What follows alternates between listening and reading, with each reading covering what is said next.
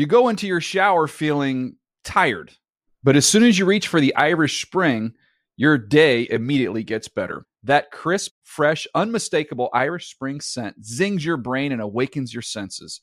So when you finally emerge from the shower 37 minutes later, because you pay the water bill so you can stay in there as long as you want, you're ready to take on the day and smell great doing it. Irish Spring Body Wash and Bar Soap. Fresh, green, Irish. Shop now at a store near you. Getting ready to take on spring? Make your first move with the reliable performance and power of Steel battery tools. From hedge trimmers and mowers to string trimmers and more, right now you can save $50 on select battery tool sets. Real Steel. Offer valid on select AK system sets through June 16, 2024. See participating retailer for details. If a new house is on your wish list in the next 5 years, grow your savings faster and experience your dreams with an Ohio Homebuyer Plus account from Kemba Financial Credit Union. A savings account specifically designed to save for a new home where you can earn 7% APY, a $500 matching bonus, and a $1,500 mortgage closing cost credit. Learn more at Kemba.org. Offer expires March 31st, 2025. APY equals annual percentage yield. Restrictions apply. NMLS 292230. Equal housing lender. Federally insured by NCUA. When you buy Kroger brand products, you feel like you're winning. That's because they offer proven quality at lower than low prices. In fact, we guarantee that you and your family will love how Kroger brand products taste, or you get your money back. So next time you're shopping for the family, look for delicious Kroger brand products, because they'll make you all feel like you're winning. Shop now, in-store, or online. Kroger, fresh for everyone. The Season with Peter Schrager is a production of the NFL in partnership with iHeartRadio.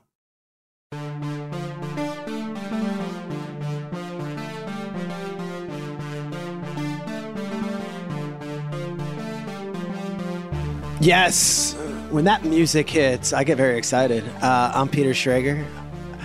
I'm the host of Good Morning Football on the NFL Network, and I am also the host of The Season with Peter Schrager, which is the podcast we do every Tuesday here in New York City. My boy, my producer, my man, Aaron Wong Kaufman. What is up, dude? Not much. How are you doing? Welcome back from Germany. I'm back from Germany. Should I get right into it? Yeah, I want to hear about it. So if you're wondering why I wasn't in Germany and I was recording last week's podcast with Jeff Perlman from a Brooklyn apartment, I wasn't sure I could talk about it last week because I wasn't sure I was actually going to get to Germany. I'll just empty the bag right now and let everybody know. I was supposed to leave last Friday, got to the airport, had my bags packed, had my passport. My passport expires January 2023. I'm good. I went to London a month ago, had a great week. No one said much, like just, yeah, good luck. Here, it's your ticket, go, whatever. Get to the Lufthansa airline ticket gate thing at Newark, and the woman with very, very little room for negotiation or desire to have a conversation is like, you cannot fly. I'm like, what do you mean I can't fly? Here's my ticket. I'm really important. I talk about football for a living. I must go to Germany. It's a must. It's my right. She says, no, your passport expires in less than 3 months. Doing the math, it was like November 4th. My passport expired January 11th. And yeah, in less than 3 months, my passport, I didn't know this rule. I don't know if anyone else knew this rule, but in certain countries, Germany included, you need to have 3 months or more left on your passport. So I'm sitting with Jamie Erdahl, who's my lovely co-host on Good Morning Football, and like it was almost like a scene out of a movie, like Home Alone or something. Like she had to go to the gate and get on that plane, and I literally called an Uber X from Newark Airport, and it was like the saddest drive back to Brooklyn, just of like, you know, you had a bad day. And it's just like I'm crying in the back seat as everyone else gets to go to Germany, and I'm going home to Brooklyn. I compared it to when I was in, I guess, my freshman year of high school. I didn't play football, but all the guys on the football team got invited to a party. And at this party, it was from a the girls from the neighboring school, but it was just the football guys. And I was friends with all these guys in 8th grade, but I didn't play football. And they all went, and it was like the first week of school, and it was all these new girls that I didn't know. And they played like spin the bottle. And all these guys had stories for months about this amazing party that they were invited to. This is what that felt like. Like I was getting texts from Kyle Brandt and Jason McCourty and Jamie Erdahl. They're like, we're at this amazing beer hall. We're at, it's the funniest thing. Like we're being treated like royalty because we're football, and we're at this amazing soccer game. We're at the Bayern Munich match. Man, we miss you. And yet those texts started coming in less and less as like the longer it became. And I was like, total FOMO, right? So Monday morning, I was told that you can get an expedited passport if you go to this passport office in Lower Manhattan on like Varick Street, and you get an appointment. We get an appointment. I go in there. I tell them the whole story. They don't give a about like, I'm NFL, or don't you know that Geno Smith is going to Munich? Someone needs to talk about it for 5 days on a lightly viewed cable channel. Someone needs to be there, especially election week. Like, we need to watch it. Lightly viewed, that was kind of not necessary. We'll just say very highly viewed cable network, NFL network. We love what we do. But it's a very niche audience. The audience that's tuning in on a Tuesday to see me break down Kenneth Walker's running style on an election Tuesday in the middle of the first week of November. So I wait there 5 hours. It's like you're literally at like the deli and you take the ticket, and it's like 31 and it's, you've got like 67. But I get my passport. The amazing Wendy Moyer, I'm going to shout her out. She works for the NFL Network. She is like on the phone with me throughout this. We book a flight. I get on the plane. Until I get on the plane, I'm like, there's no way I'm actually getting there. This thing isn't happening. Get on the plane, get there, and literally land and run from the airport to the set. And I was on Wednesday morning. And somewhere in between there, I don't even remember doing it. We did a podcast last week. Aaron, I'm not insulting you. I have no recollection of the Jeff Pearlman podcast. I'm sure it was great. I know he was doing it from a car. It was raining. I was checking my phone the entire time. Like, am I really getting this passport? Am I really going on the flight? Got there. It was fantastic. Had an amazing experience. And, I'm here today. You made it back successfully too. Which is, with all the trouble you went through getting there, it's good that you got back. I did. 4 downs. You want to do it? Yeah, let's go. Let's go. Traumatic experience, bro. First down, besides the travel, was Germany a success? Huge, huge success. Good Morning Football, first of all, was a really big success. We set the stage for the weekend that was to come. And I was there Wednesday and it was awesome. And then Thursday was cool. And then Friday, it was like, the comparison I made was, I guess it was like Bourbon Street, not Mardi Gras, but when there's like a big college bowl game, or when the Super Bowl was there in 2013. And it was like just a celebration of sports. I could not walk through the streets of Munich without seeing a Seahawks fan, seeing a Buccaneers fan. And at first glance, it's like, oh, they all flew in. Okay, I get it. Then you talk to the people. They're German. They are German fans, and they love football. I was very, very ignorant to all of this going in. I didn't know the history of Germany and football, but the NFL Europe really did have a strong, strong footprint in Germany. So fans really fell in love with the game. And then they stopped NFL Europe. Some of those teams play in semi-pro leagues. The NFL still has some sort of connection to that. But this was the first ever game in Germany. And the amount of German fans who know the game, love the game. They were live at our show on like Thursday and Friday in the town square, which was incredible. But then you saw the footage on Sunday. I have friends who were there, obviously from the NFL Network, but I've got another buddy. My buddy Mike Corella lives in Amsterdam full-time with his family, and he does that for a corporate job. And he came and met me in Munich, and then he went to the game on Sunday, and he's taking photos of this, and it's like, this felt like the Super Bowl. And it wasn't gimmicky. It wasn't kitsch. It wasn't this like, wacky, zany thing. It was a legitimate game between two division leaders, and the fans knew what was going down, and it was a celebration of football. And I mean this in that Brady did a lot of post-game sound and was calling it epic and everything. Brady went on his podcast with Jim Gray and Larry Fitzgerald on Monday night, and it was like, he was like, it was awesome, and it was really important for me. And I think, and this is like bringing it back to the football stuff, like I think Brady needed this. Like, it's been a rough couple months, obviously, with the divorce, but also the team being terrible and not like reaching expectations. I think the last thing you would have told Tom Brady that he needed was to go on a 48-hour trip to Germany. But like, he seems like he's at ease, he's at peace, he was energized.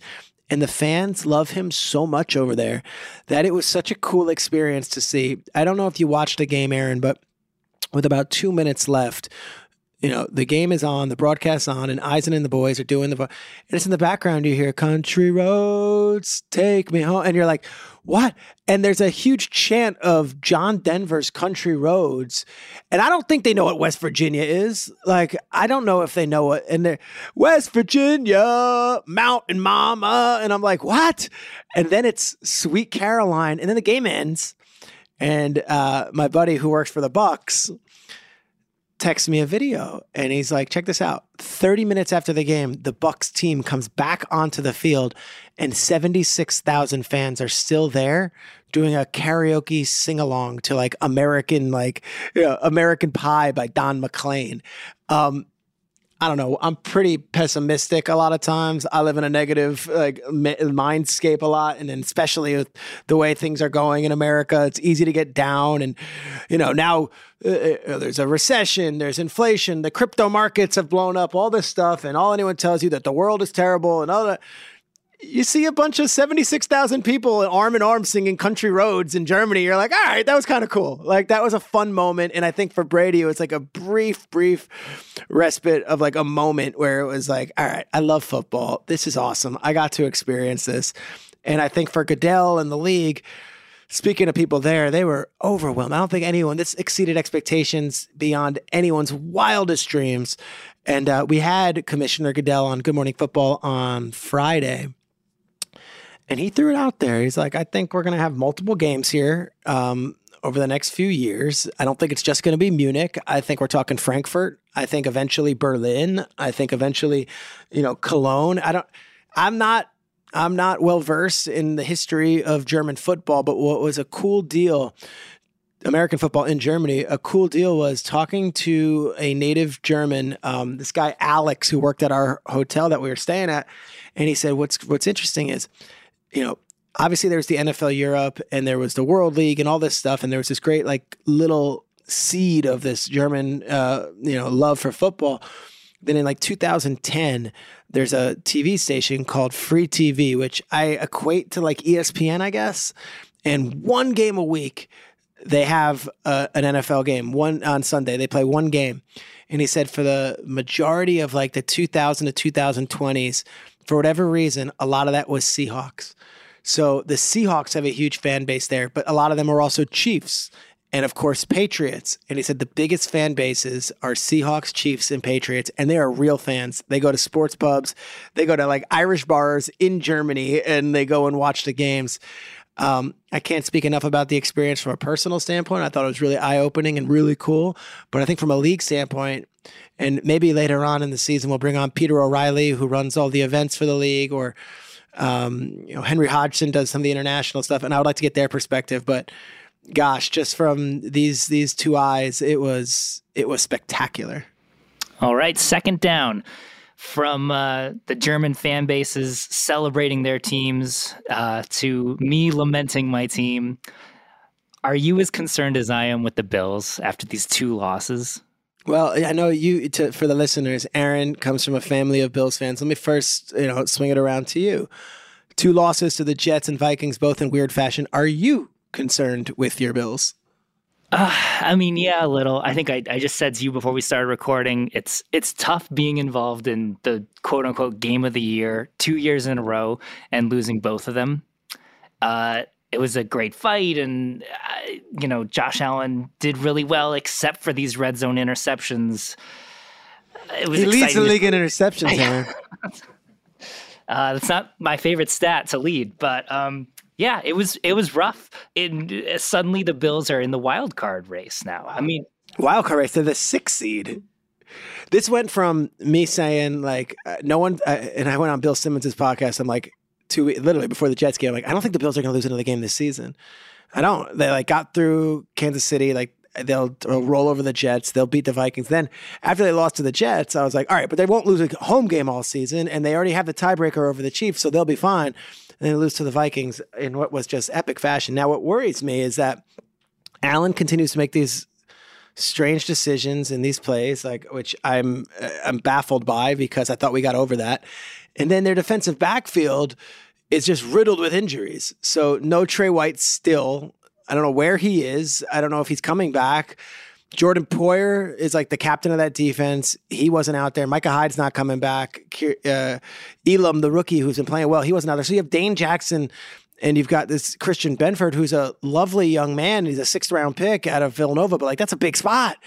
And Justin Jefferson is 8, and Kirk Cousins picked him apart. And if this thing is going through Buffalo, I still like the Bills out of the AFC, but right now it's not. And my reason for concern is it's a really hard thing to go on the road in the playoffs. And it's a really hard thing to win an Arrowhead. And they've done it now twice in the regular season, but like I have no confidence that this Bills team is going to go on one of these stretches where it's like, say they have to play in Miami and they got to go, to Baltimore, whatever it is. And then, I call it the Arrowhead Invitational, that AFC Championship game in Kansas City. Like, I'm not sure that's a no-brainer anymore.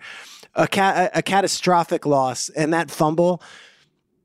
It's like Bills fans have been through so many heartbreaking losses. That fumble, I don't think it's up there with Scott Norwood, and I don't think it's up there with last year's to the Chiefs. I don't think it's up there with that stuff. But like it's just enough of a wacky 99% doesn't happen type thing that you're like, we are just doomed. Like we are just cursed, and we are not allowed to have nice things. Like that play is, you run that 1,000 times, that happens one time, and it happened, and it didn't just happen.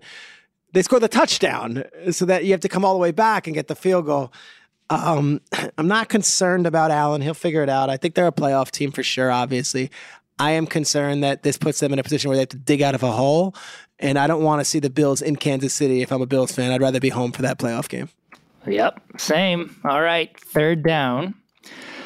We're a week removed now. We talked about Jeff Saturday last week.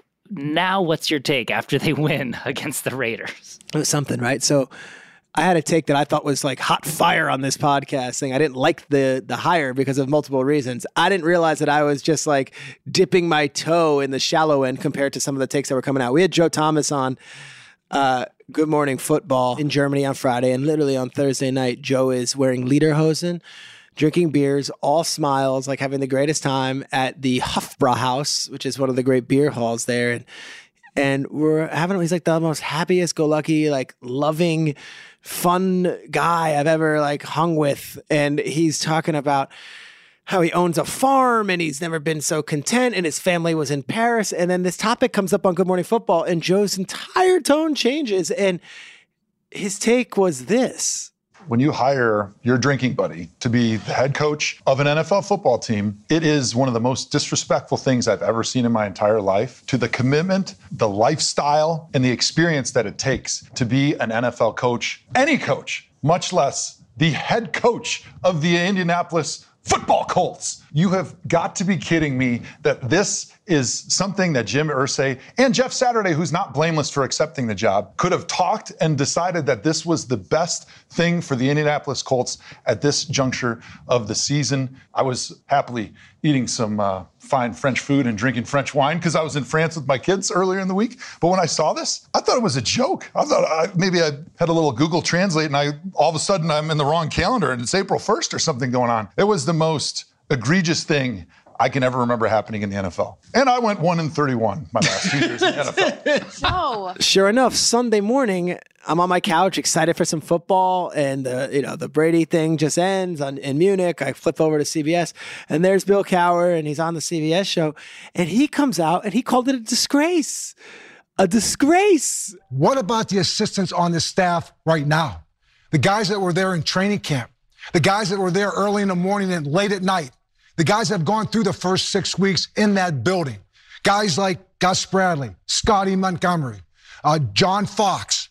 Don't they deserve the opportunity for an owner to hire a coach who's never been an assistant at the college level or the pro level and overseeing a lot of candidates that are qualified for that job, as we see in Steve Wilks, an opportunity to build a resume? It's a disgrace to the coaching profession. And regardless how this thing plays out, what happened in Indianapolis is a travesty. That clip was courtesy of CBS Sports and the NFL Today. I mean, people were really, really upset about the Saturday thing. And then there comes this moment where, all right, now he has to go coach a game.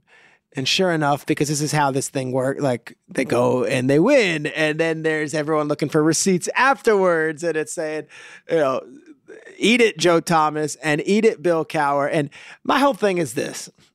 That team, it was awesome watching that Colts team rally around Jeff Saturday. And his post-game comments were great. And Irsay was so fired up. But that team is a good football team. If that's what it takes, then shame on me, egg on my face that I was wrong in saying that I would have rather seen another guy get the opportunity than Jeff Saturday. If that's what it takes to have someone have, the stones to say, what are we doing starting Sam Ehlinger when we've got Matt Ryan under contract and he's a former MVP and he still wants to play? Like, Matt Ryan's our quarterback. If that's what it takes to see Quentin Nelson, block his ass off and look like the $20 million offensive guard that he is, then great. Bring in Jeff Saturday. If that's what it takes to see Stephon Gilmore play like the number one corner that we know he is and has been, awesome. I stand corrected if I said that, I would have liked to have seen one of the younger guys. And I wasn't one who was like, give John Fox the job. I don't think that would have done anything. I was talking about guys like Bubba Ventrone or Cato June or Scott Montgomery or, but then again, there's this guy, Parks Frazier, who's a 30-year-old, offensive coach. No one knows much about him. Goes in there, calling plays, and he's dialing it up. And it's like, here was Parks Frazier's moment as the play caller. And I don't know if he gets that opportunity if Frank Reich and Marcus Brady are there. And I don't know if he gets that opportunity if you just hire Gus Bradley or John Fox as the interim. My big takeaway is long-term, I'm not sure how this whole thing plays out. But hey, I picked the Colts to win the AFC South before the season. That team that I saw and Jonathan Taylor actually running the football, yeah, that's the team I thought we were going to get this season. So if it takes Jeff Saturday to get that team on my TV screen, Jeff Saturday, welcome. All right, fourth down. Who do you want to shout out this week? Can I give a shout out to Colt McCoy? This is part personal, part objective. Colt McCoy is one of my favorite people in the NFL. I've gotten to know Colt McCoy very well over the years. Colt McCoy has been a starting quarterback in this league, but he's also been a backup quarterback to Kirk Cousins, to Robert Griffin III, to Daniel Jones, to Kyler Murray, to you name it. He has been around a lot of young quarterbacks, and they all love him. Kyler Murray grew up in Texas when University of Texas football was everything. And Kyler Murray grew up loving Colt McCoy. So sure enough, they bring him in and he is now his backup. And it's like Murray's not alone. Murray is one of many young players in this league who look at Colt McCoy as that dude because he has his college career, of course, but also because he's one of the best people to have in a locker room. Cliff Kingsbury rolls out Colt McCoy, and I would have bet my life that they were winning that game, just knowing how his teammates respond to Colt. And to see AJ Green make plays, to see Rondale Moore with a one-handed catch, and to see Colt under center just doing his thing. Colt McCoy wins games. And here's the crazy thing. Colt McCoy is now 3-1 as a starter for the Arizona Cardinals. The rest of the team loves him. They rally around him. They're suddenly a 4-6 team. They've got a Monday night game in Mexico City coming up. And if I'm Cliff, I don't know. Do I rush Kyler back from a hamstring injury, or do I say, let's see how this thing goes. Let's roll the dice. Now, when I say I've got a bias towards Colt, it's because I've really, really enjoyed his company. I've gotten to know him really well over the years as a reporter. He's always wonderful to us in the media. He's always very gracious with his time. This past summer, I attended Sean McVay's wedding out in LA. Name drop. There we go. Let me plop that one right in here.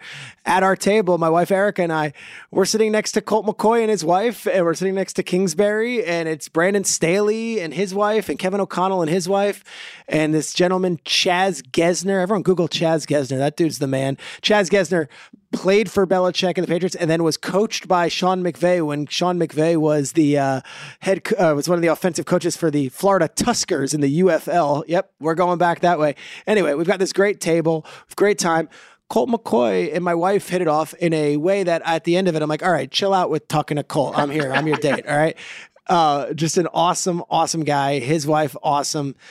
Another thing that Aaron, you'll like about Colt, which I always appreciate. Colt McCoy plays for the Giants for 1 year, won a huge game for them in Seattle, and people love it. Colt McCoy chose to live with his, I want to say 4 kids and his wife in Manhattan when he played for the New York Giants during COVID. And I was like, why would you live in Manhattan? You've got to drive an hour out and 2 hours back from the facility. Why would you live in Manhattan? And Colt McCoy's whole thing was like, well, I knew I wasn't living here the rest of my life. I knew it's a once in a lifetime experience. I wanted my daughters to experience living in New York City. So every day they would go to the Central Park, and they can go in the rest of their life and say, like, I had that experience. Life's all about the experiences. And that's 4 minutes on Colt McCoy. But like, gosh, if you can't tell what a fan I am of that guy and how happy I am for him. And again, this is on Tuesday. I'm recording this. Everyone is assuming Kyler's back on Monday, and performance or not. Don't be shocked if I see Colt McCoy under center in Mexico City next Monday night. Now, your shout out. 4th down. Aaron, take us home. Wow, I love that Colt McCoy story. You were right, like them wanting to live in Manhattan. So my 4th down is Christian Watson, who his parents are in the news too. His mom coming out. She talks so much about him. She defends him on social media all the time. And Christian Watson, the rookie receiver for Green Bay, first game, he has this big drop. Rodgers throws him the ball. He doesn't get it. He's wide open. That could be such a setback. And instead, this week, he took over the game for them. 4 receptions on 8 targets, but he had 107 yards, and he had 3 touchdowns, including a 39-yarder and a 58-yarder. And in the 4th, the Packers were down 28-14 in the midst of a 5-game losing streak. Watson was like the X factor that helped force overtime, and then they eventually win the game.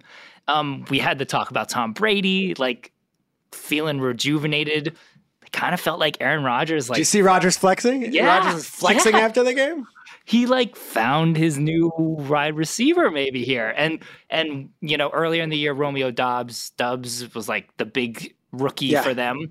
But Watson is a pretty incredible athlete. Let me tell you something about that game, because he dropped 2 balls early. Then he has the big touchdown. And then Rodgers goes back to him again and he drops it. And Greg Olson's on the call and he's like, yeah, he wasn't looking in the right direction. And it's like, all right, dude, you had one, you know, Rodgers has lost faith. And then Rodgers goes to him twice in the clutch and he makes the plays. And he was so fired up. You're right.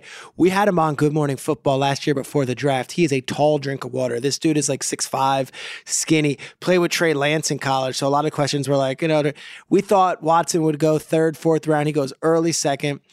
And it wasn't going well the first few weeks, to your point.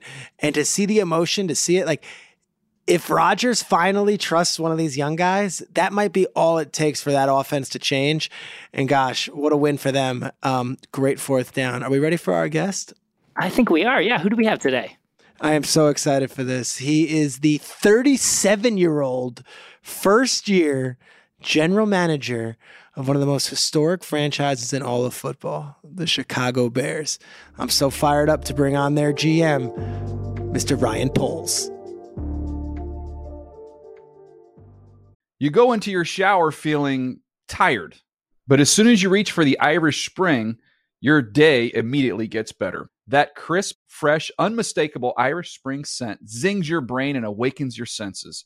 So when you finally emerge from the shower, 37 minutes later, because you pay the water bill so you can stay in there as long as you want, you're ready to take on the day and smell great doing it. Irish Spring Body Wash and Bar Soap. Fresh, green, Irish. Shop now at a store near you. Hey guys, this is Matt Jones, Drew Franklin from the Fade This podcast. We got a great episode coming up, picks in all the sports, football, basketball, we do them all, but here's a preview of this week's episode. Do you think it's more embarrassing to dye your hair or to have hair plugs? I don't think either are embarrassing if you're not trying to conceal it and act like you didn't. Okay. So you think if you just come out and go, I got hair plugs. Yeah, like check out these hair. I mean, don't just walk around, hey, tapping, hey, stranger, I don't want you thinking this is natural, But I mean, do you have to do that with everyone you meet? Try to act like they, you know what I mean? Yeah, but I mean, like John Cena got it. When John Cena came back to wrestling, he had a bald spot, and now he doesn't. Mm-hmm. You think he should be required in all interviews to say, "Look, by the way, I covered up my bald spot"? Yeah, I guess it's weird. I mean, you don't wear a sign or put a sign in your yard, but all right. So what about toupees? Those are the most obvious. But let's say you're like Bill Self and you can get it to where it looks good. His is magical. I don't even know if his is a toupee. It is. I think he went into the future and had a procedure we haven't even discovered yet. And this episode was brought to you in partnership with DraftKings. To hear more, listen and subscribe to Fade This on iHeartRadio or wherever you listen to podcasts. Getting ready to take on spring? Make your first move with the reliable performance and power of Steel battery tools. From hedge trimmers and mowers to string trimmers and more, right now you can save $50 on select battery tool sets. Real Steel.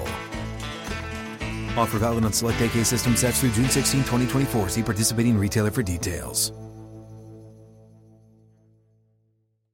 If a new house is on your wish list in the next 5 years, grow your savings faster and experience your dreams with an Ohio Homebuyer Plus account from Kemba Financial Credit Union. A savings account specifically designed to save for a new home where you can earn 7% APY, a $500 matching bonus, and a $1,500 mortgage closing cost credit. Learn more at Kemba.org. Offer expires March 31st, 2025. APY equals annual percentage yield. Restrictions apply. NMLS 292230. Equal housing lender. Federally insured by NCUA. Now he's a 37-year-old first-year general manager in the NFL, and he's having an outstanding first campaign over there in Chicago as the general manager of one of the most historic and legendary franchises in our fine league. It's the Chicago Bears general manager and a man that I've been wanting to get on the podcast since we started this thing, Mr. Ryan Poles. Ryan, what's up, man? What's going on? How you doing? I'm doing great. As we're doing this, you are currently in your office at Hallis Hall. We're now 11 weeks into the season. Does it ever sink in that, oh my, I am the general manager of the Bears? Yeah, it's awesome. It's a dream come true. And just working for a franchise like this with, a lot of history, it means a lot. It's all over the walls. It's in the entrance, like we talked about back in the combine. So you're reminded often, and you feel the weight of that too, which is good. I love it. I love the challenge. Yeah, and I love the fact that you're in there, and it's a Tuesday, and you're like, okay, here's what we got now, but we're building. When you walked into those interviews, what was your selling point to saying, hey, I might be in my 30s, but I've been around some really good builders, and I've got some really forward-thinking ideas I want to bring to this franchise. What did you tell the McCaskey family, and really what was your selling point saying, hey, take a shot on me? Yeah, listen, I've been fortunate, right? I've worked for some really good general managers and coaches, and I think the key part was I've been through this journey from the ground floor all the way to the top. And there's challenges along the way, and each organization is going to be a little bit different. You're going to get different wrinkles. But you've learned to adapt and adjust. You've learned what really good football players look like and how they can help your team. You've learned, different schemes and making sure that their scheme fits. You've had some really good cultures, some really good locker rooms. So you know what kind of guys you need to add to that room to be a championship level team. So, I was up for the challenge, and I think they knew that, because I've been through it in my past, and I've been able to learn a lot so that I can apply this, to this job and get this organization back where it belongs. Well, let's go through the resume. I think everyone loves okay, so how do I become an NFL general manager? It doesn't happen overnight. No. Let's go back to Boston College. Yeah. Who was your quarterback when you played offensive line for Boston College? Yeah, Matt Ryan. Yep. You were Matt Ryan's offensive lineman in college. You play. Did you have dreams of being a player, or was it always, hey, I'm gonna either go into coaching or being in the front office back then? Yeah, no, it was definitely being a player. That was the first and foremost. Had a pretty good career. Unfortunately, I think it was late October, my senior year, fifth-year senior year, we go to Notre Dame, and I ruptured my Achilles. So at that moment when I found out, it's this is going to be a tough journey. So I think it's just how I've been raised. I rehabbed, I worked my butt off to get back, which brought me to Hallis Hall, to have an opportunity to be an undrafted free agent and try to make the team. Unfortunately, that didn't work out. Wasn't talented enough, really wasn't in the right shape. You're just coming off that injury. But what was this, Cuddy years? This is Jay Cutler years? Like, what was the team then? It was Jay, and they were like rotating with Rex too. Okay. Devin Hester, just seeing him run around was cool. Olin Kreutz, just how he held down the old line room, and Lance Briggs and Urlacher. So there's some special guys on this team. So you don't make the team, and then what? Yeah, so I was trying to get my mind right. I had a buddy from BC who was like, I know where you're at mentally. You want to go to Alaska with me? So we jump on a plane, we go to Alaska. No, really? Oh, yeah, Anchorage. But listen to this. We go to Anchorage. Okay. Then we go to Kodiak Island. Then we take a boat to another island. And we help one of his dad's friends shut down this fishing camp, before the winter comes. So really cool time. Something like, if you get a chance to do something like that, I've never heard just peace and quiet like that in my entire life. So we fished. It was good just to get some. How long? It was about 10 days. 10 days of just serenity, no football, no life, like no career. First of all, I live in New York City. There's no chance of ever going to Anchorage, Alaska, unless my career goes sideways and there's some job in local news. But I would say this, like, you get there and like you had that peace of mind moment. You had that moment of zen. Yeah. Great moment. Collected myself for, that next phase. And then as soon as I get back, I'm living with my wife up in, at the time, my girlfriend in Vermont. I get a call from Boston College says, hey, do you want to come and be a graduate assistant? And really, that was the first step that set me up, because you go from playing ball and going to school, you've never had that in-office feel before. So I'm stapling papers all messed up and so tighten that up, just the administrative thing. Like, how do you work in the office with others? How do you, working the computers and things that you just don't get a chance to when you're playing. So I was able to meet some really cool scouts that came through, Scott Pioli, John Dorsey, and that kicked off the idea I want to get into scouting. So sent my resume out, had a bunch of interviews, and that brings me to Kansas City, which was 13, 14 years ago. And that kind of started my journey into scouting. Yeah. And we'll fast forward through those Kansas City years. So many great NFL executives. You mentioned Pioli, of course, but Dorsey, and then you get to work, alongside and under Brett Veach, and that front office is often looked at as like the gold standard of teaching you from the ground up and giving you other opportunities. What were those opportunities within that Chiefs organization over the course of 14 years? Different hats that you wore. Yeah, and if my career was this, open puzzle that still needed pieces dropped in, those three guys really gave me some really big parts to build who I am. And Scott with just the detail, how to run an office, how to lead, with Dorsey, just an unbelievable talent evaluator. How do you evaluate talent? How do you run meetings? We run meetings just like we did there, which goes all the way back to Ron Wolf, which I probably should say too loud around here with the Green Bay connection. But yeah, it's a really good way to scout and build the draft board, as well as free agency. And then Veach, Veach, it's just his brain's always going. It's who doesn't stop. No, it's 4 steps down the road, because you have to be on your toes and anticipate, because whatever you think is going to happen, it's going to change, and you got to be able to adapt and adjust and kind of have those next plans put in place. So really just to have those three kind of build me up and build that foundation was a big part of me being here today. We had Joe Shane on a couple of weeks ago, and I said, when you were scouting Josh Allen, what'd you see? And he told a great story. They played Nebraska, and Allen threw 4 interceptions, and Joe gave him an A+ grade because he's like, I'd never seen someone with a cannon like that. Yeah. So you're in Kansas City. It's 2016. It's 2017. You get this thing that, hey, there's this kid from Texas Tech. What was your initial impressions of Patrick Mahomes, and what were the conversations had there in Kansas City? And how'd you guys keep that quiet? Because I don't think anyone in the league knew that you guys were hot on him. Yeah, no, and I give Veach a lot of credit, because he was excited about that guy for a long time. But I'll never forget sitting in the room and with Coach Reed and breaking down that tape and all of the guys that year. And although the stat sheet said one thing with interceptions like Josh Allen, what you saw was a guy out there just slinging it and making it work with what he had. And there was there was accuracy, there was arm strength, there was ability to ad lib and just make it happen when it really wasn't there. So to see that from that moment and see it play out to who he is today, it's incredible. But that journey was awesome to go through with those guys. When Mahomes first got there, obviously Alex Smith was the quarterback, and we've talked about it a lot on our show, Good Morning Football. So we had Paul Rudd on earlier this season. He was like, Alex Smith deserves so much credit for just being secure enough in who Alex Smith is and to be willing to show Patrick the ropes and all that. But that first year when he only played in that final game against Denver, did you have an idea like, oh, this dude's going to take the league by storm next season? Yeah, you had an idea. I mean, I have clips still on my phone today from really watching like a little kid like at practice being like, oh my, did he just do that? And you take a clip of it and like send it to one of the scouts on the road, be like, bro, this dude's a real deal.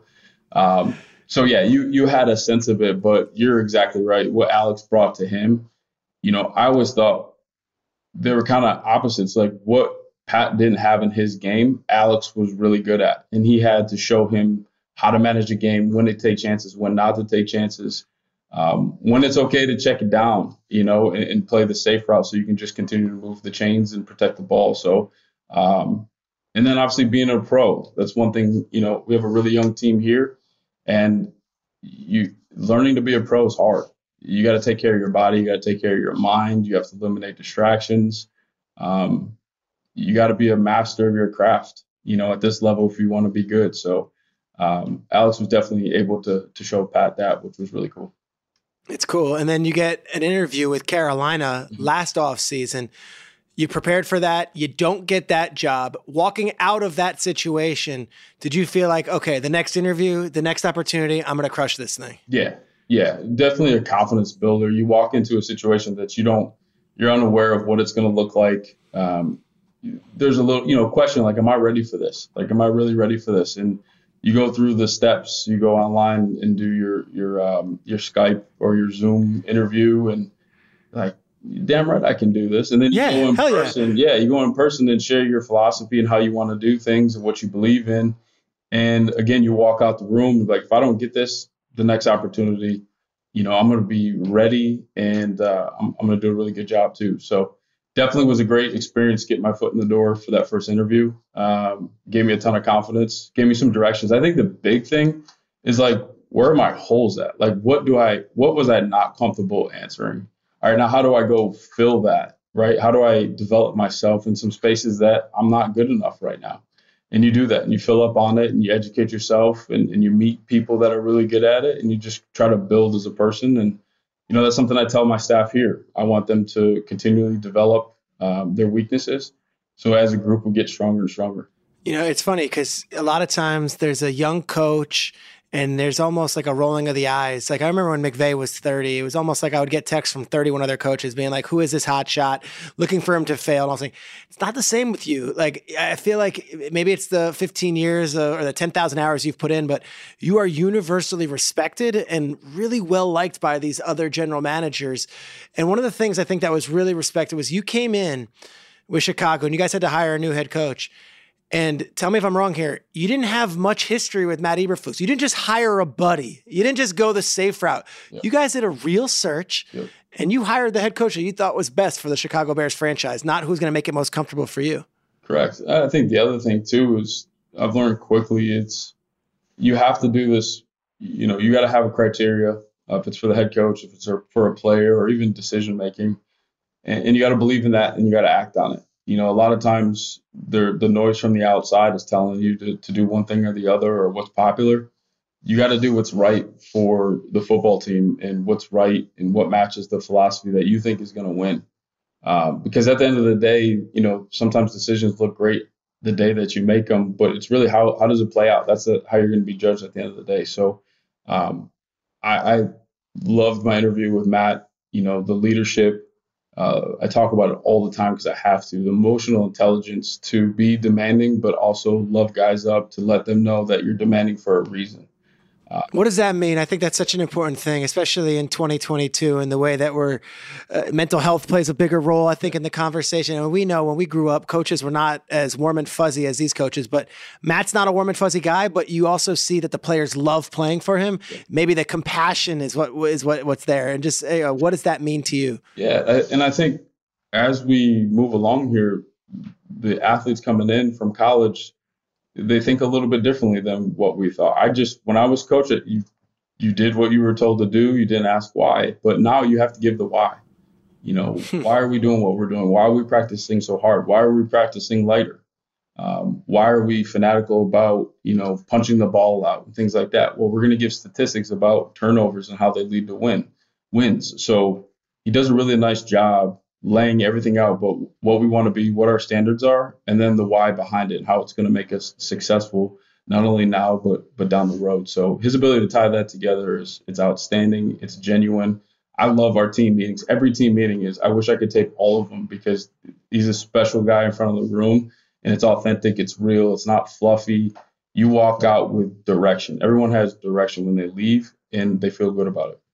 It's funny because your team is not necessarily at the top of the standings, but I think there's a universal good vibe around the Bears right now. And that includes a very critical fan base that has been through a lot of different tenures and a lot of different down years. But even the loss to Detroit, and we could go through all that we're coming out of. It's yeah, we lost, but gosh, there were some moments. And I think I would be doing the fans a great disservice if I didn't just ask the leaps and bounds that Justin Fields has taken over the last few weeks. I'd say coming out of the bye week, and that New England game was really the kickstart.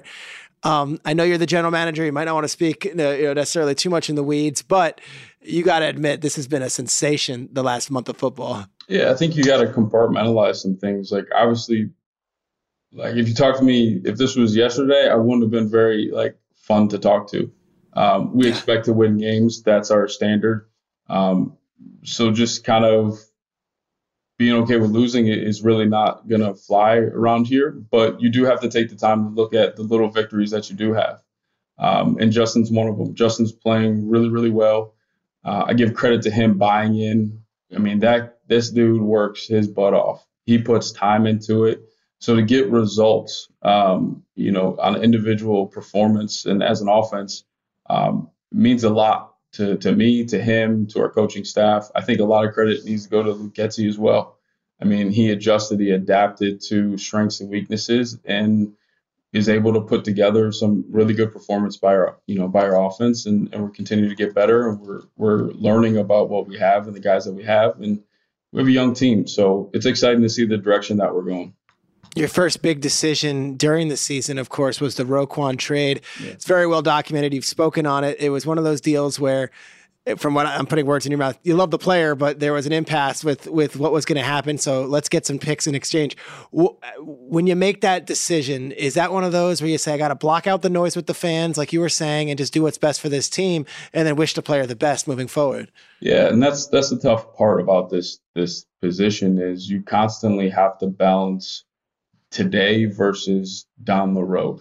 And a lot of times those decisions are gray. It's not black and white. It's not easy. So we really took a lot of time with that, and we just felt like it was in the best interest to do something now that could benefit our team moving forward. It is really, really difficult, to move a guy that's a leader in your locker room. But again, that's why I have this job, is I got to make hard decisions that I hope will benefit our team for a long time. So we did that, and that helped us acquire Chase, Claypool, who's coming along. He's learning the offense right now. And again, that should enhance our offense, enhance, our quarterback, and get our team better as we move along. You're the youngest GM in the league. A lot of people look at you and say, hey, that's the path forward. There is a place for me in the NFL on that level, on that executive level. That's a heavy burden for you to say, hey, I'm going to, start setting the path for a lot of people who are younger than me and saying, this is possible. You can do this. You can be an NFL general manager. If you got in an elevator, say at the combine, with a 25-year-old man or woman who looks at you and says, Ryan, what would be your piece of advice if I want to get into this profession and I want to someday be where you're at? What would be your learning lesson, or what would be your elevator speech for them? Yeah, I think it would be, you got to set your foundation up.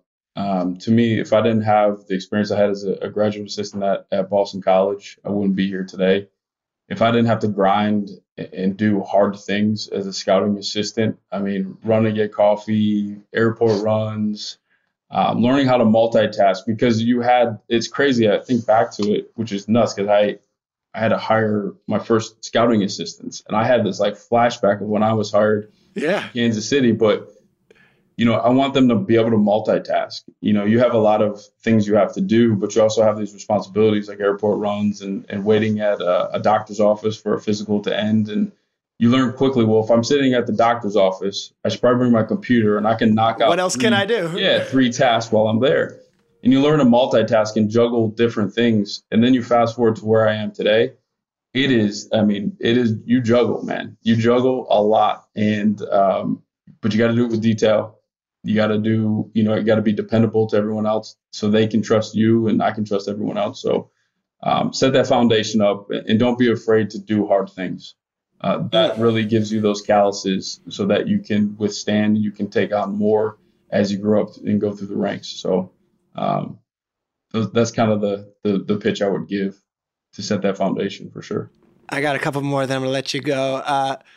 Sunday, I'm watching the game, and there's an undrafted free agent out of Wisconsin, Jack Sanborn, a linebacker, just all over the field, wearing 57. I'm looking up on my media guide. I'm like, where did he go? Oh, Wisconsin. I remember that name. You see a guy like that, an undrafted guy, do you get more of a reward out of seeing that happen on the field, or when it's the first round pick having success, or is it all equal to you at this point? As a general manager, I feel like there's got to be some great pride in being like, yeah, we got that guy to sign here. We liked him out of college, and he's making an impact as a rookie. That's pretty cool to see. Yeah, I think, as an undrafted free agent, to see those guys kind of rise up and get opportunities and take advantage of them is one of the more exciting things that we get to do as a general manager, because as you go through the draft and you're evaluating, you're really honing in on just a couple traits. I knew Sanborn's a very instinctual player. So you bring him in your building and you watch him develop, and then he gets an opportunity. That's why, like, over the last few years, I've learned not to freak out from injuries or trades, because sometimes behind the door, there's some really cool things that happen and guys develop. And Jack's on his way, man. I mean, that last game, he was everywhere. 2 sacks, double-digit tackles. Should have had an interception. Should have had the pick. We won't talk about it. The league is very sensitive. No, I'm kidding. Yeah. So I love seeing, those things and those guys stand out. So I'm pumped for him and the direction he's going. All right. Historically, you mentioned Mahomes. When you were on the road doing the college things, like we talk about this, we were talking about it with Shane, and I always talk about it with these GMs. Sometimes there's that player that like your eyes linked up with, and then the draft comes around and you're sitting in John Dorsey's office or you're sitting in Brett Veach's office, and it's 4th, 5th round talk. And it's like, this is my guy. I'm going to bang the table. Was there a bang the table guy for you in Kansas City that you go back on and you're like, hey, that was my dude. And whether he panned out or not, there was a guy that you really were like, I'm going to be his biggest advocate in the room.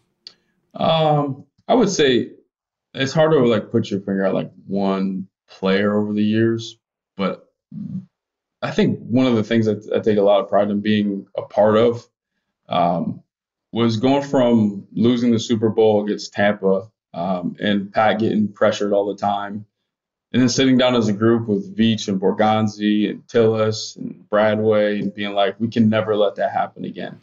And then going to work and coming away with Trey Smith, Creed Humphrey, Joe Tooney, Orlando Brown, and flipping that thing quick in all those overnight, like literally one off season. You guys went from this is the Achilles heel of the team to being one of the strengths of the team. Right. And I think we really leaned on like, what do we stand for? Like, what do you want that group to look and feel like? And those dudes are smart, tough, and dependable. So really just taking your values, using free agency, trade, and draft in the beginning and the end, and kind of putting that thing together was a huge accomplishment that I thought was like kind of the bow on the top for me leaving. Not only did my last game was that Buffalo game, but like that was really cool walking away from at least being a part of that. You're beloved in Kansas City. I mean, I talked to all those guys. It's still like, and now Chicago is starting to get to know why you are the badass that you are, and you make decisions and you go for it and you go with your gut, but you do it backed on research.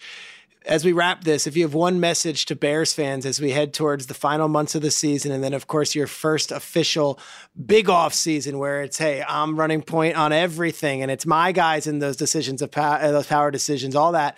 What would be your message to the fan base who is just thirsting for Bears football to be on top once again? Yeah. Well, first I got to just correct you a little bit. I'll say this, the biggest part of me is it's not just about me. It's my crew. I got an unbelievable group of scouts. Who's the crew? Let's shout them out. Who we got in Chicago? I don't even know who you brought with you. So Ian Cunningham, who was it the Giants, right?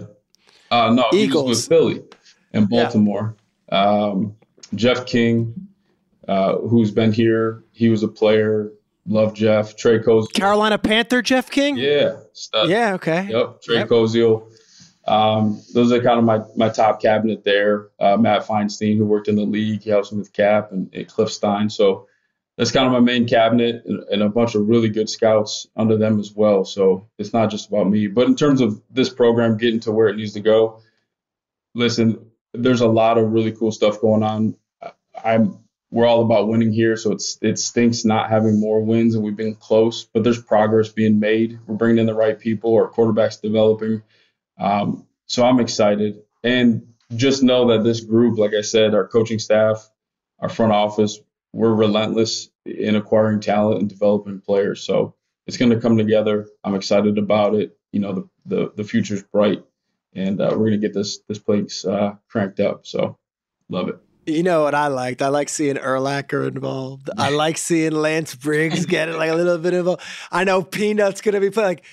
That's my era. And I know there was the 85 Bears. And I almost always say this on Good Morning Football. I'm like, Bears fans deserve this, because 85 is a long time ago now, right? And I have a certain sentiment for that 06 Super Bowl team, and I love Urlacher and Tillman. They both worked with me at Fox and love those guys, and I actually got to know Cuddy pretty well, and he's a cool dude also. Yeah. But there's a youthful exuberance to this Bears team, and I think it starts with you and Matt, obviously.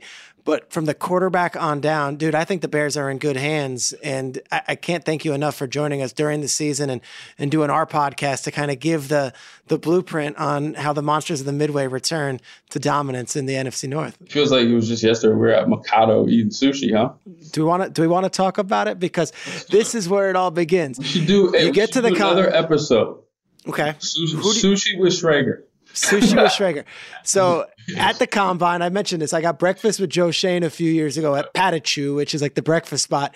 But we had a table, and I don't know if we want to go with the names, but Veach was there, a bunch of the Chiefs guys, and you and I hit it off. And it was at a sushi restaurant in Indianapolis, Mikado, a landlocked city that I don't think has probably the best access to good sushi, yet I was stuffing my face with that yellowtail, bro. You were probably a little disgusted with how I went. I went to town. But you and I hit it off, and I'm so proud of you that you're doing all this stuff now, and Chicago isn't in any better hands than having you at the grips. No problem. Enjoyed it. Awesome. Ryan Poles, The Season with Peter Schrager. Thank you for joining us, bro. You go into your shower feeling tired, but as soon as you reach for the Irish Spring, your day immediately gets better. That crisp, fresh, unmistakable Irish Spring scent zings your brain and awakens your senses. So when you finally emerge from the shower, 37 minutes later, because you pay the water bill so you can stay in there as long as you want, you're ready to take on the day. And smell great doing it. Irish Spring Body Wash and Bar Soap. Fresh, green, Irish. Shop now at a store near you. Getting ready to take on spring? Make your first move with the reliable performance and power of Steel battery tools. From hedge trimmers and mowers to string trimmers and more, right now you can save $50 on select battery tool sets. Real Steel. Offer valid on select AK system sets through June 16, 2024. See participating retailer for details. If a new house is on your wish list in the next 5 years, grow your savings faster and experience your dreams with an Ohio Homebuyer Plus account from Kemba Financial Credit Union. A savings account specifically designed to save for a new home where you can earn 7% APY, a $500 matching bonus, and a $1,500 mortgage closing cost credit. Learn more at Kemba.org. Offer expires March 31st, 2025. APY equals annual percentage yield. Restrictions apply. NMLS 292230. Equal housing lender. Federally insured by NCUA. What's up? I'm John Wall. And I'm CJ Toledano, and we're starting a new podcast presented by DraftKings called Point Game. We're now joined by three-time NBA Sixth Man of the Year, elite bucket getter. Let's please welcome Jamal Crawford to Point Game. King of the Court one-on-one tournament. If they had it back in your prime, do you think you could have took it all? I'm going to be honest with you. I don't think I could have took it all, but I think I would have shocked a lot of people. I think Kobe and everybody in their prime, Kobe would win a one-on-one contest. Yeah, because you got to think he's going to guard. He don't care about guarding. He's going to guard. He's going to guard. Like, you see him in the Olympics, he's going to guard. And then on top of that. I'm not guarding like that, CJ. Ladies and gentlemen, please welcome Sam Cassell to Point Game. I remember you came out from prime 10. I mean, he was in a culture shock. And then he's going through withdrawals about winning. Remember what I told you? I said, OG, you think I can get paid and go back and play in college because it ain't it? Check out Point Game with John Wall and CJ Toledano on the iHeartRadio app, DraftKings YouTube, or wherever you get your podcasts. How good is Ryan Poles, Aaron? I mean, that dude is the real deal. When you listen to him talk, do you not feel like the Chicago Bears are in great hands? Makes me more excited for them. Yeah, it's been great watching them, and then just hearing him talk about the vibe with the whole team and the coaching staff. I love it. He's learned from some of the greats, and he's been made smarter by some of the greats. And that's a great segue to our next segment. We do a segment on this podcast called Make Me Smarter. I have amazing access to some of the smartest minds in football, and a lot of them work for the NFL Network research team. One of them is the great Taylor Kyles. I get Taylor's emails a lot, and I use a lot of that content on air, and it helps make me sound smarter on television, but it also helps describe the game in a different way than just listing stats. There's historical perspective, there's insight, and there's a lot of opinion as well. With no further ado, this week's guest on Make Me Smarter, Mr. Taylor Kyles. Taylor, what's up, man? I'm excited to be here, Peter. Thank you so much for having me, man. You are great at what you do, and we got to give you some love on the season with Peter Schrager. And I asked this to you and to Aaron when I started this week's prep. I'm like, all right, now it seems almost like unanimous that Justin Jefferson is that dude. He's the number one receiver. And then we go through all these historical things, and it's like, all right, no one's done more in his first 3 years than this guy. No one has had a greater first 2 years. Make me smarter. Just how historically amazing is Justin Jefferson 2.5 seasons into his NFL career? All right, so if we're going by the numbers, all right, there's a lot of really big names that he's on lists with. So you want to look at most receiving yards per game all time. You got Justin Jefferson above Julio, Calvin, Jamar Chase, another young stud, obviously, LSU teammate, and Antonio Brown.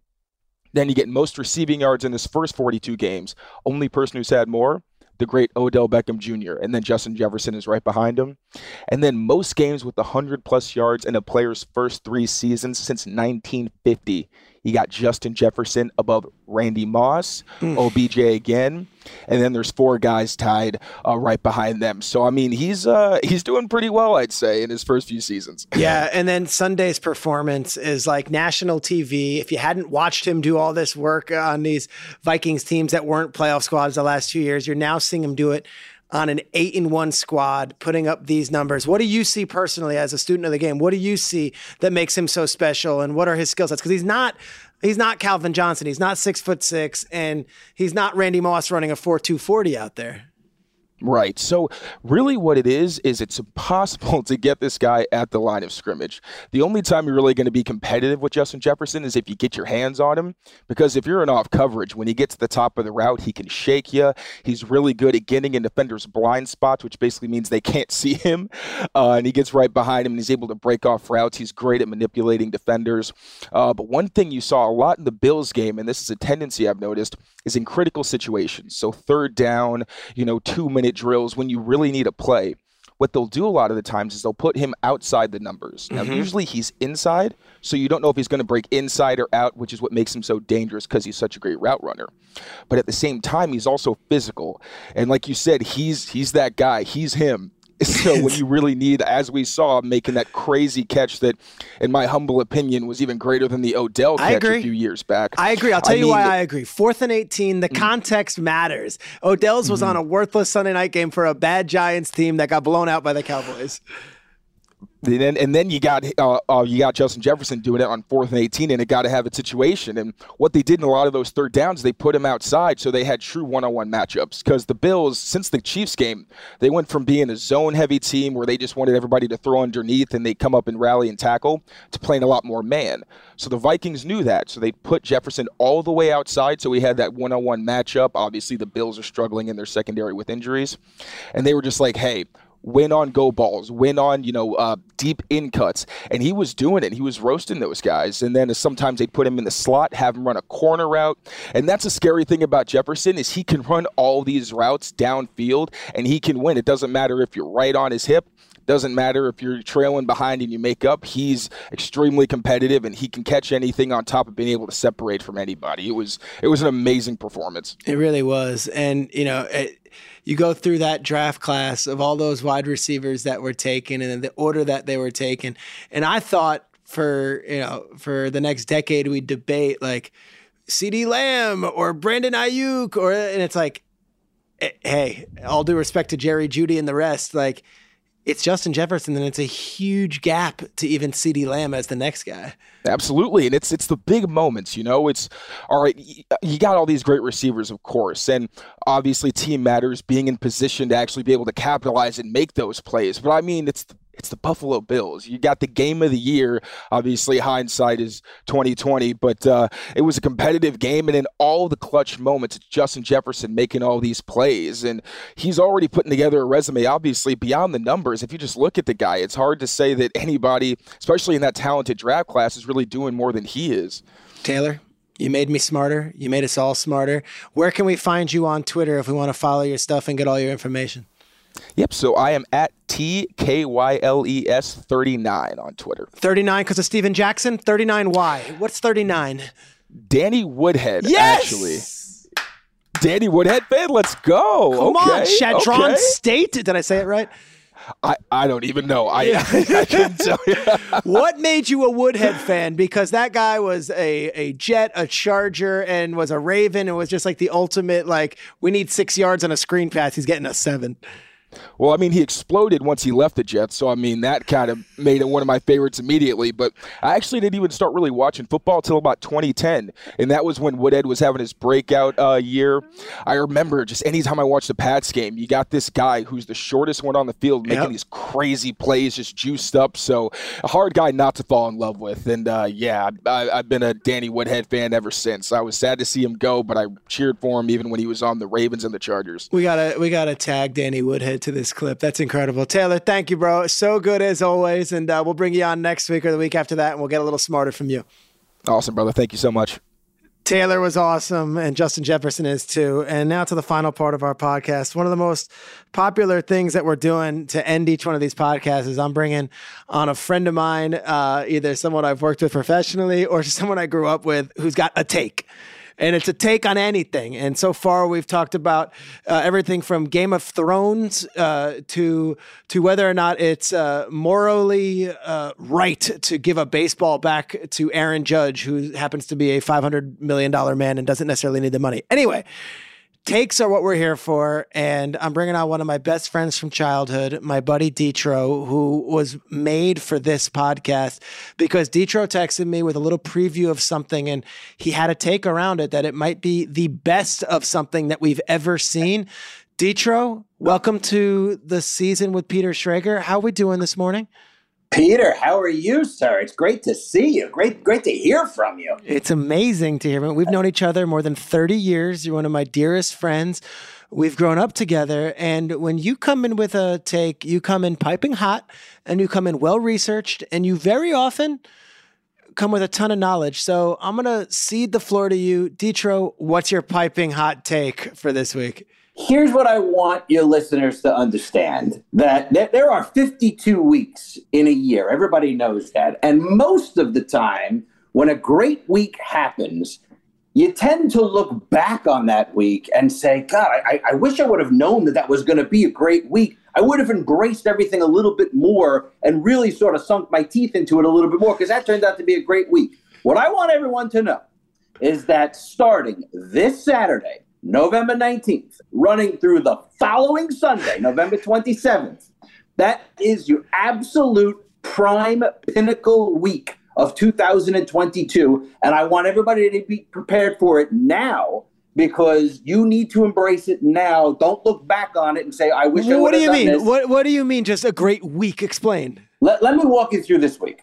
So first of all, you go into this weekend, Saturday, you get a full slate of college football games. Now, I'm not going to sit here and try to convince you that it's the best slate of college football games. I get it. You don't want to watch Alabama, Austin Peay? Don't watch it. But you get a full Saturday of college football, and there aren't many of those left. So enjoy it, embrace it, have a fantastic Saturday. But then we go into this Sunday, and you get your full NFL games right there. And if you're starting off, there's a couple of intriguing games on Sunday you're going to want to tune into. You got Bills hosting Browns. There was a 20-year span between our lives, Peter, where Bills hosting Browns. I wouldn't watch a single snap of that game. But now, coming off that ridiculous Bills loss this past Sunday, you're gearing up for Bills-Browns because you want to know, are the Bills for real? Are they going to bounce back? Because are they this juggernaut 16-1 team that they look like? Or are they going to have to sort of, back in and squeak into the playoffs, whatever it might be? You got Jets going up to New England for a certain section of the country. That's a fantastic game to watch this Sunday. A lot of playoff implications on that one. Me, myself, I'm a Giant fan. I know you don't want to watch Giants-Lions. Don't watch it. I get it. But then you get your 4:30 matchups.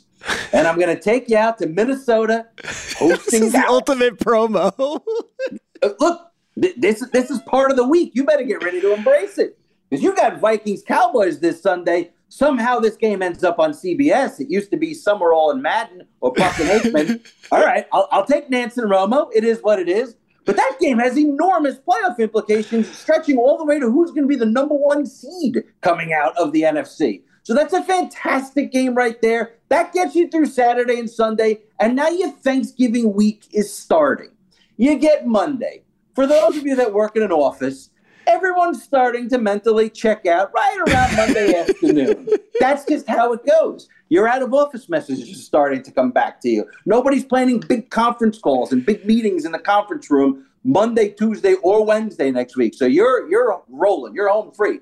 But from a sports standpoint, Monday afternoon, right as you're starting to mentally check out, you get the Men's World Cup.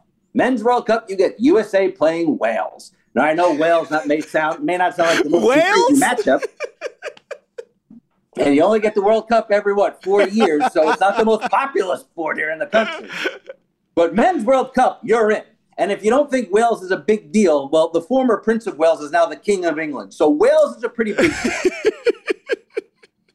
Then you're rolling through Tuesday and Wednesday next week, which if you're working for a company in an office setting, you have zero meetings, zero conference calls. Everybody is on cruise control, heading out the office. Companies are closing early on Wednesday. If you're a teacher, you're not starting any new planned lessons on Tuesday or Wednesday next week. You're making macaroni necklaces in the classroom. You're putting the week on a knee, and you're little hand turkeys. That's just how it goes on Monday, Tuesday, Wednesday next week from a professional standpoint. But then you get to Thursday. Then you actually get to Thanksgiving. I'm not going to sit here and do some sort of BuzzFeed list of top 10 side dishes, anything like that. You don't need to hear that from me. I think we all generally agree the meal and the eating on Thursday are phenomenal. It's the top 2 day of the year to eat. We don't have to go down that road. But from a sports landscape, what do we have on Thanksgiving? First, you get your Bills at Lions. That's an intriguing game, obviously, from the Bills standpoint. You love to watch that one.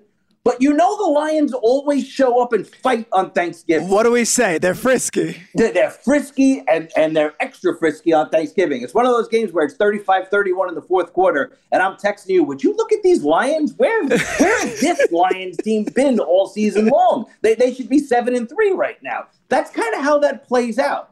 Then right as you're getting ready to sit down to eat on Thanksgiving, where are we going? We're going down to Dallas. You got Cowboys. You got Giants.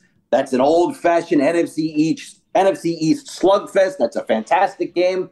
That's a lot of fun. There's a few segments of the NFL fan base out there. Either you're a diehard Cowboys fan, you're pumped for that game. You're a diehard Giant fan, you're pumped for that game. Or you're every other NFL fan out there that basically, let's just say it, you hate the Cowboys, so you're pumped to watch that game. You know, that's the type of game that does a monster rating right there like it's a playoff game. Love that. You get into Thursday night.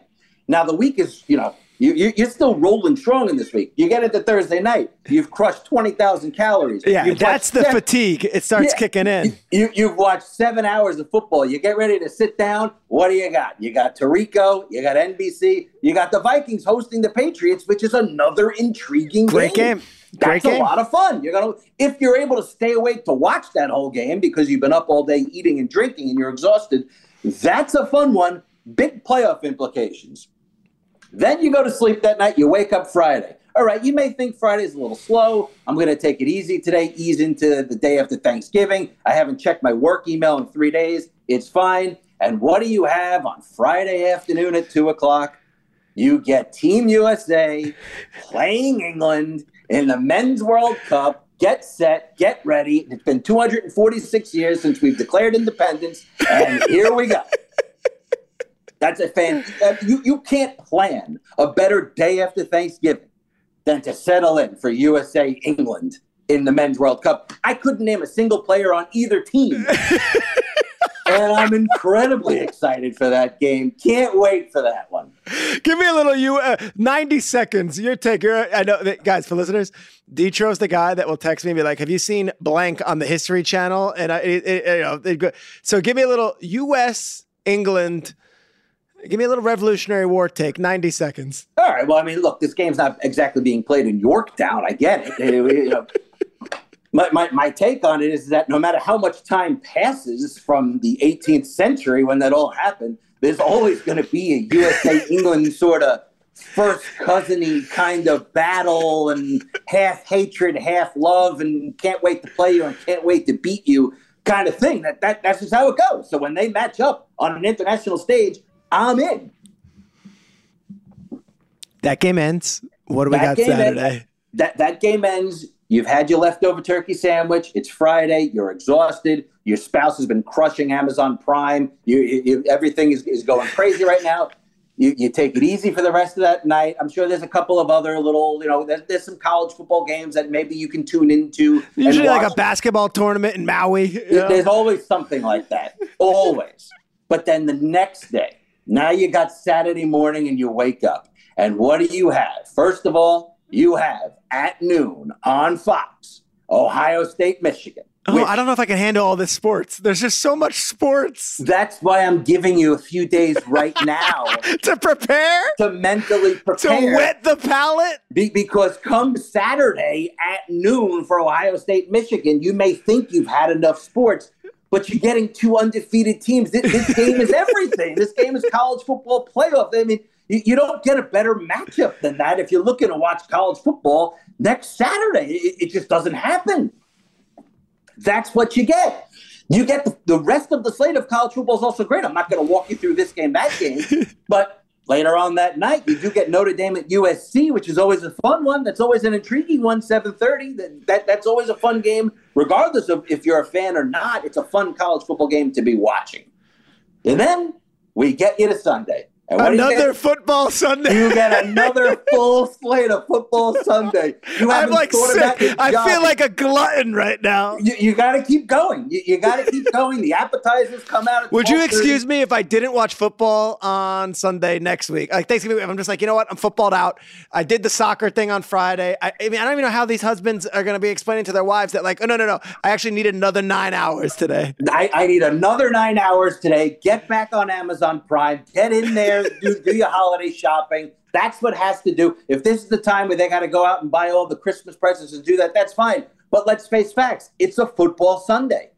And that's just how it works. If you got to run some errands early in the morning, you run your errands. But come 1 o'clock, the games are kicking off. You're not just going to say, oh, okay, well, you know what? I'll give up football today. I'm not going to watch it. You're going to settle in from 1 o'clock through the night game and do an entire football Sunday. And by the time Sunday night comes rolling along and you have Steelers-Colts that kick off, Sunday night at night is Packers-Eagles, which is an incredibly intriguing game to finish off the week. Yeah, you're going to be on your couch. You may take your phone out, look to see if a single work email has come in over the past 6 days, which it probably hasn't. And here we are. It's Sunday night. You're settling in, Packers-Eagles. You're exhausted. You've gained 10 pounds. But you realize, oh, my God, what an unbelievable week that just passed. I wish I would have embraced it a little bit more. That's why I'm telling you now, get ready to embrace it now, because a week like this, with the NFL and college football and the Men's World Cup sprinkled in where you get 2 USA games. Live from Qatar. That's it. Get ready and embrace it now, because weeks like this don't come along very often. You're going to look up in 3 months. It's going to be that third week of February. It's going to be a long, cold, dark, bleak week in February. There's no NFL. There's no college football. Baseball with the pitchers and catchers are barely showing up to training camp. You're going to be miserable, and you're going to say, geez, I wish I would have embraced that week in November a little bit more. What an unbelievable week. I wish I would have known that it was happening. Now you know. Todd, thank you. I'm going to finish up with this because already this podcast is 3 hours long, and you're the best part of it. Really quickly, the listeners at home, you hear how this man is a master of words. He can talk. He's an incredible salesman. Just real quick, let's go. You're a married man now, but let's go back a few years, maybe a decade. The Wednesday night before Thanksgiving, what's that mean to a single man? Totally different ballgame. Where you're at, where I'm at right now in life, and where maybe 10, 15 years ago, the night before Thanksgiving, it's night and day. But for your single guys out there, let's say between the ages of, 23 to 35, Thanksgiving Eve, this is it. Get ready. Get your plans set. Get to the ATM machine early. Make sure you have your credit card refreshed and ready to go. What does that mean, your credit card's refreshed? You got to get ready to go. You better not show up at the bar and you get declined. You try to buy, you're going to buy an old-fashioned round of, I don't even know what the popular drinking is. Apple martinis? What, exactly. Kamikazes? Say, hey, give me 12 Jaeger bombs, and they give you a bill for $120, and your credit card can't afford that. You're gonna be laughed out of the room. So get ready to go. Get your hair cut on Wednesday morning. Get your fresh outfit ready to rock. Have your plan set. Know what you're doing, because this is the night. This is what I just talked about, peak week coming in right there. Well, for a certain age group, this is peak night. This is it. People say it's for amateurs. It's not for amateurs. New Year's Eve is for amateurs. Thanksgiving Eve is for professionals. This is the way you show up. Oh, my God. That was amazing. Detroit, I love you, buddy. Love you. Thanks for having me on. I will. And gosh, that's how we're going to end the podcast. That was fantastic. We went from being denied passports at the airport to Ryan Poles giving us a very studied take on why the Chicago Bears are in good hands, to a lesson on Justin Jefferson, and then a lesson on why we should appreciate the following days if you're a sports fan. And then why you really got to get after it the Wednesday before Thanksgiving if you're a single man. All this is what we do on the season with Peter Schrager. Guys, till next week. Aaron Juan Kaufman, the best. Jason English, the best. iHeart, NFL. Jack Rudd on the 1-2s. We're on fire. Let's go.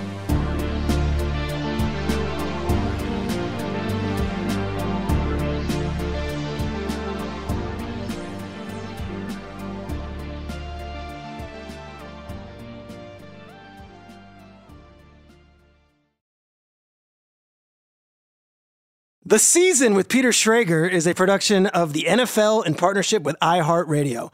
For more podcasts from iHeartRadio, visit the iHeartRadio app, Apple Podcasts, or wherever you get your podcasts. You go into your shower feeling tired, but as soon as you reach for the Irish Spring, your day immediately gets better. That crisp, fresh, unmistakable Irish Spring scent zings your brain and awakens your senses. So when you finally emerge from the shower, 37 minutes later, because you pay the water bill so you can stay in there as long as you want, you're ready to take on the day and smell great doing it. Irish Spring Body Wash and Bar Soap. Fresh, green, Irish. Shop now at a store near you. If a new house is on your wish list in the next 5 years, grow your savings faster and experience your dreams with an Ohio Homebuyer Plus account from Kemba Financial Credit Union. A savings account specifically designed to save for a new home, where you can earn 7% APY, a $500 matching bonus, and a $1,500 mortgage closing cost credit. Learn more at Kemba.org. Offer expires March 31st, 2025. APY equals annual percentage yield. Restrictions apply. NMLS 292230. Equal housing lender. Federally insured by NCUA. Getting ready to take on spring? Make your first move with the reliable performance and power of Steel battery tools. From hedge trimmers and mowers to string trimmers and more, right now you can save $50 on select battery tool sets. Real Steel. Offer valid on select AK system sets through June 16, 2024. See participating retailer for details. Live Nation presents Concert Week. Now through May 14th, get $25 tickets to over 5,000 shows. That's up to 75% off a summer full of your favorite artists like 21 Savage, Alanis Morissette, Cage the Elephant, Celeste Barber, Dierks Bentley, Fade, Hootie and the Blowfish, Janet Jackson, Kids Bop Kids, Meghan Trainor, Bissell Pluma, Sarah McLachlan. Get tickets to more than 5,000 summer shows for just $25. Until now through May 14th. Visit LiveNation.com/Concert Week to learn more and plan your summer with Sean Paul, Sum 41, 30 Seconds to Mars, and Two Door Cinema Club.